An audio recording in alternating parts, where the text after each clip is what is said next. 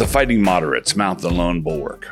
February 5th, 2024. Introduction. Oscar Wilde once defined a gentleman as someone who never insults anyone else accidentally. There's a principle here that Christians can take and reapply in other situations. A gold from the Egyptians kind of scenario.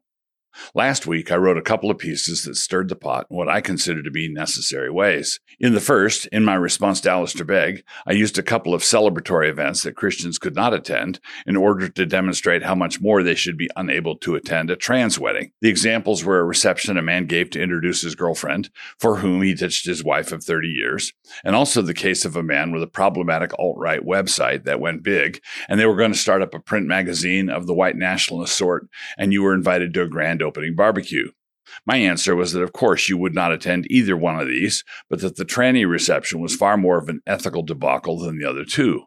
All of them would be bad to celebrate, but you should make a point of not going to the tranny event, like 5 or 6 times. This resulted in some murmuring on the internet, and you all know how important it is that murmuring on the internet be addressed. So I followed up with a piece critiquing the principle that is currently circulating among some conservative hardliners, which is that of no enemies to the right. Netter. I believe that our guiding principle should be that if God has enemies to my right, then I have a moral obligation to have enemies to my right. But I did grant a measure of wisdom to the Netter impulse. We must not denounce anyone to our right simply because we are feeling emotional pressure from the screechers on the left, those who never cease demanding that we do so. They will not be mollified in any case, and so it is important never to try. There are a number of important threads here, and so I ask you to stay with me. Churchill's dilemma. An old English proverb says that he who sups with the devil should have a long spoon. When Hitler double-crossed the Soviets, invading Russia, Churchill was, of course, delighted. He famously said, if Hitler invaded hell, I would make at least a favorable reference to the devil in the House of Commons. And almost immediately, in a radio address to the British people, he said this, quote, "No one has been a more consistent opponent of communism for the last 25 years. I will unsay no word I have spoken about it. But all this fades away before the spectacle which is now unfolding. The past, with its crimes, its follies, its tragedies, flashes away. The problem is that the past, with its crimes, follies, and tragedies, did not flash away. None of it faded away either. The accord that was made with Stalin resulted in the Allies supplying crucial war material to the Soviets, which enabled them to tie Hitler up in knots for years in the East. There was a true short-term benefit. But of course, Stalin soon demanded that Britain recognize the Soviet annexation of a big chunk of Poland, which of course they couldn't do. The invasion of Poland by Hitler was why they were in the war in the first place. Churchill managed to stall on that one. But this deal with the devil also resulted in large numbers of people after the war being loaded onto railroad cars at the point of Allied bayonets to be shipped back to their doom. And Churchill himself recognized the grim reality that he had helped to create in 1946 when he put the phrase Iron Curtain into wide circulation. So while Churchill was certainly a great man, we still have to say that, great man or not, history still has a way of unfolding and or unraveling on you.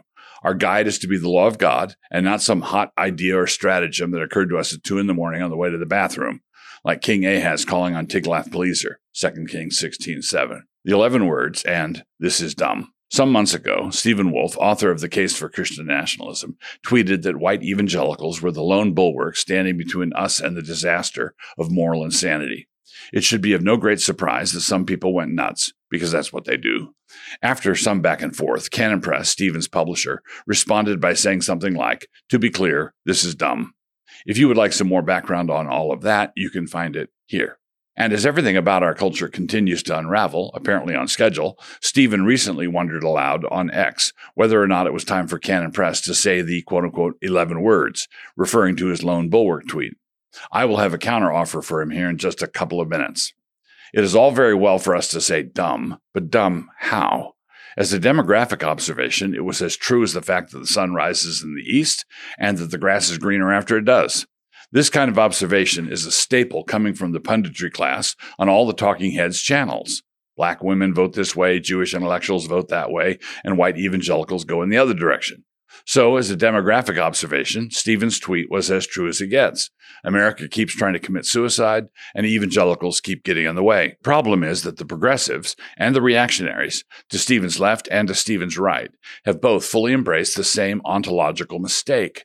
The only thing that separates them is what they think of that mistake. The mistake is that of thinking that the evangelicals are the lone bulwark because of their whiteness. The leftists loathe what they do because it is grounded in whiteness, and the reactionaries love it because it is grounded in whiteness. I love it because it is the lone bulwark against moral insanity. So here's my counteroffer to Stephen. I would be willing to say 11 words, and I would also be willing to try to get Canon Press to say them. But the deal would be that he would have to say them also. Here they are. Zionist dispensationalists are the lone bulwark against moral insanity in America. If we were to offer this up as a demographic observation, it makes the same kind of sense as does the white evangelical version because, in North America, white evangelicals really are overwhelmingly Zionist dispensationalists. And it would not appear as though we were subtweeting anything, 14 words, because we are not Zionists and we are not dispensationalists.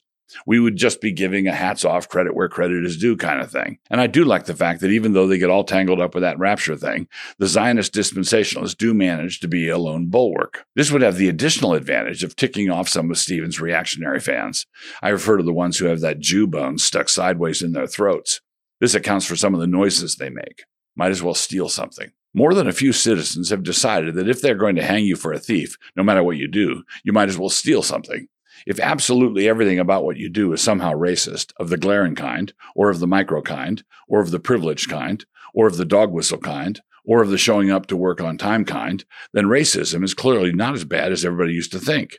Might as well lean into it, or so the thinking goes. The responsibility for this state of affairs lies squarely with the left, who took a genuine moral consensus that America had gradually come to and decided to monetize it into one of the great hustles of history. That appalling story, at least in part, is ably told here. But however it came about, responsible conservatives still have to deal with the reality of it. The imaginary charges of dog whistling have resulted in, through a long and tangled process, a Congress of actual dogs. Some of them are pretty mangy.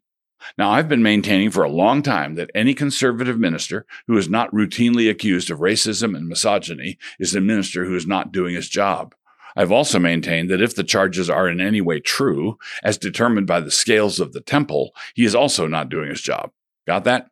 Faithful Christians are slandered as racists and misogynists, and secondly, the slander is in fact a slander. So whether or not they will call you a thief regardless, you still don't get to steal anything. This is because we answer to God and not to whatever constituency is currently trying to flatter you. The Pella Church. The reason I fight for my right to qualify my words on ethnicity and sex the way I do is not because I want to make the race hustlers and misogyny mongers happy. I know I will never be able to do that. I do it because I want to make it crystal clear that their accusations are false. I want them to have more than a few awkward moments in the day of visitation. 1 Peter 2:12. I want to fight for the truth in such a way as to make people accuse me of being a bigot. I also want to fight in such a way as to make it manifestly clear to all the sensible observers that I'm not a bigot.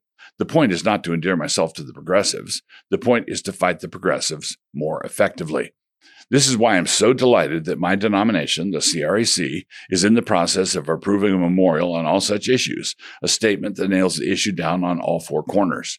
The screaming need for such a statement was powerfully illustrated this last week when a CREC congregation in Pella, Iowa, was attacked for ministering to and fellowshipping with some folks who would not have been included on the committee that drafted our memorial. You see, the Alistair Begg rule only works in one direction. It would certainly be stretchy enough, but it only stretches to the left. On top of that, the situations are not exactly parallel. There's a difference between talking to someone who wrote an objectionable book and offering a toast at the book release party for said objectionable book. Alistair's way is more like the latter, and the situation in Pella is more like the former, although that doesn't keep the situation in Pella from being a real pastoral mess. A photo was released online by a gent named Blake Callens that showed various folks associated with Church of the Redeemer in Pella sitting and talking together. These men, along with goodness knows how many feds, have been guilty of publishing various offensive things online. And when I say offensive, I don't mean scare quotes offensive. I mean offensive to God offensive. Callens also released screenshots of those, in case you were curious. But Callens also tried to pretend that the CREC, like Gallio, careth for none of those things. Acts 18:17. He left out the Memorial on Nations as proposed by Huss Presbytery and approved in his first reading. A reporter with his zeal should be able to locate the text of it.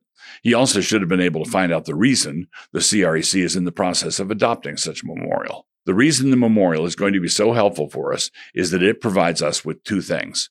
When an internet ruckus starts up, like this one, it enables all the officers of the CREC to point to the memorial and say something like, "This is our position on all these matters." The memorial does not require CREC ministers to stop talking with people with offensive and unbiblical views, but it is a good expression of what we believe are offensive and unbiblical views.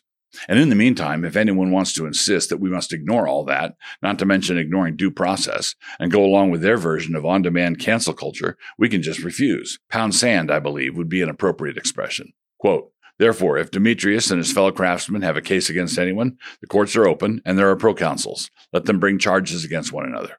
Acts 19:38, NKJV. But this does not indicate an unwillingness to deal with actual problems. The second thing a memorial does is that it helps us to keep ungodly bigotries, actual ones, from gaining positions of influence and leadership within the CREC. In other words, when there's an objective problem and not one alleged by an accuser demanding quote-unquote immediate action by the internet, we are in a good position to deal with it. We are doing it this way because we want to be approved by God and not by people with an obvious axe to grind. 2 Timothy 2:15. We saw this problem beginning to develop years ago, and so we began work on memorials in order to give us the tools that we would need to address it. In other words, this is not a reaction to some expose. For example, here's one of the two statements issued by our presbytery, Knox, on ethnic balance. We believe the human tendency to congregate around shared affections is natural and can be good. It creates the blessing of cultures and subcultures, for example. But as with all natural goods in a fallen world, there's a temptation to exalt it to a position of unbiblical importance, thus making it an idol. While an ethnic heritage is something to be grateful for and which may be preserved in any way consistent with the law of God, it is important to reject every form of identity politics, including kinism, whether malicious, vainglorious, or ideologically separatist, segregationist. Statement by Knox Presbytery, CREC, December 1st, 2022. Read the chessboard. At the same time, I would encourage everyone to look at the chessboard again and look at where the pieces are actually located. It is not what some of these folks are blithely assuming. The edgy brethren, let us call them, think that they are the real threat to the regime. They believe that they are the lone bulwark. They have seen through all of the lies. They took one of the red pills, and then 6 of them, and then they emptied the bottle. They believe that years ago the Moscow gang started down the right road with our little putt-putt reformation, but they have come into the brutal truth. They and they alone have faced up to the stark realities. Moscow, with its worship services and psalms and feasts and wedding ceremonies and conferences and publishing and canon plussing and small business startups and education work and so on, and furthermore, is simply LARPing. They, by way of contrast, know the truth about the Jews and the start of the Second World War. But if that were the case, then why are people like Blake Callens using Pella to attack Moscow? Shouldn't he be using Moscow to attack Pella? It is a question that is worthy of more development. Some other time, perhaps. If you are enjoying these videos and would like to support this channel and the work of Canon Press, join up at Canon Plus. Just click the link, create an account, and have a look around.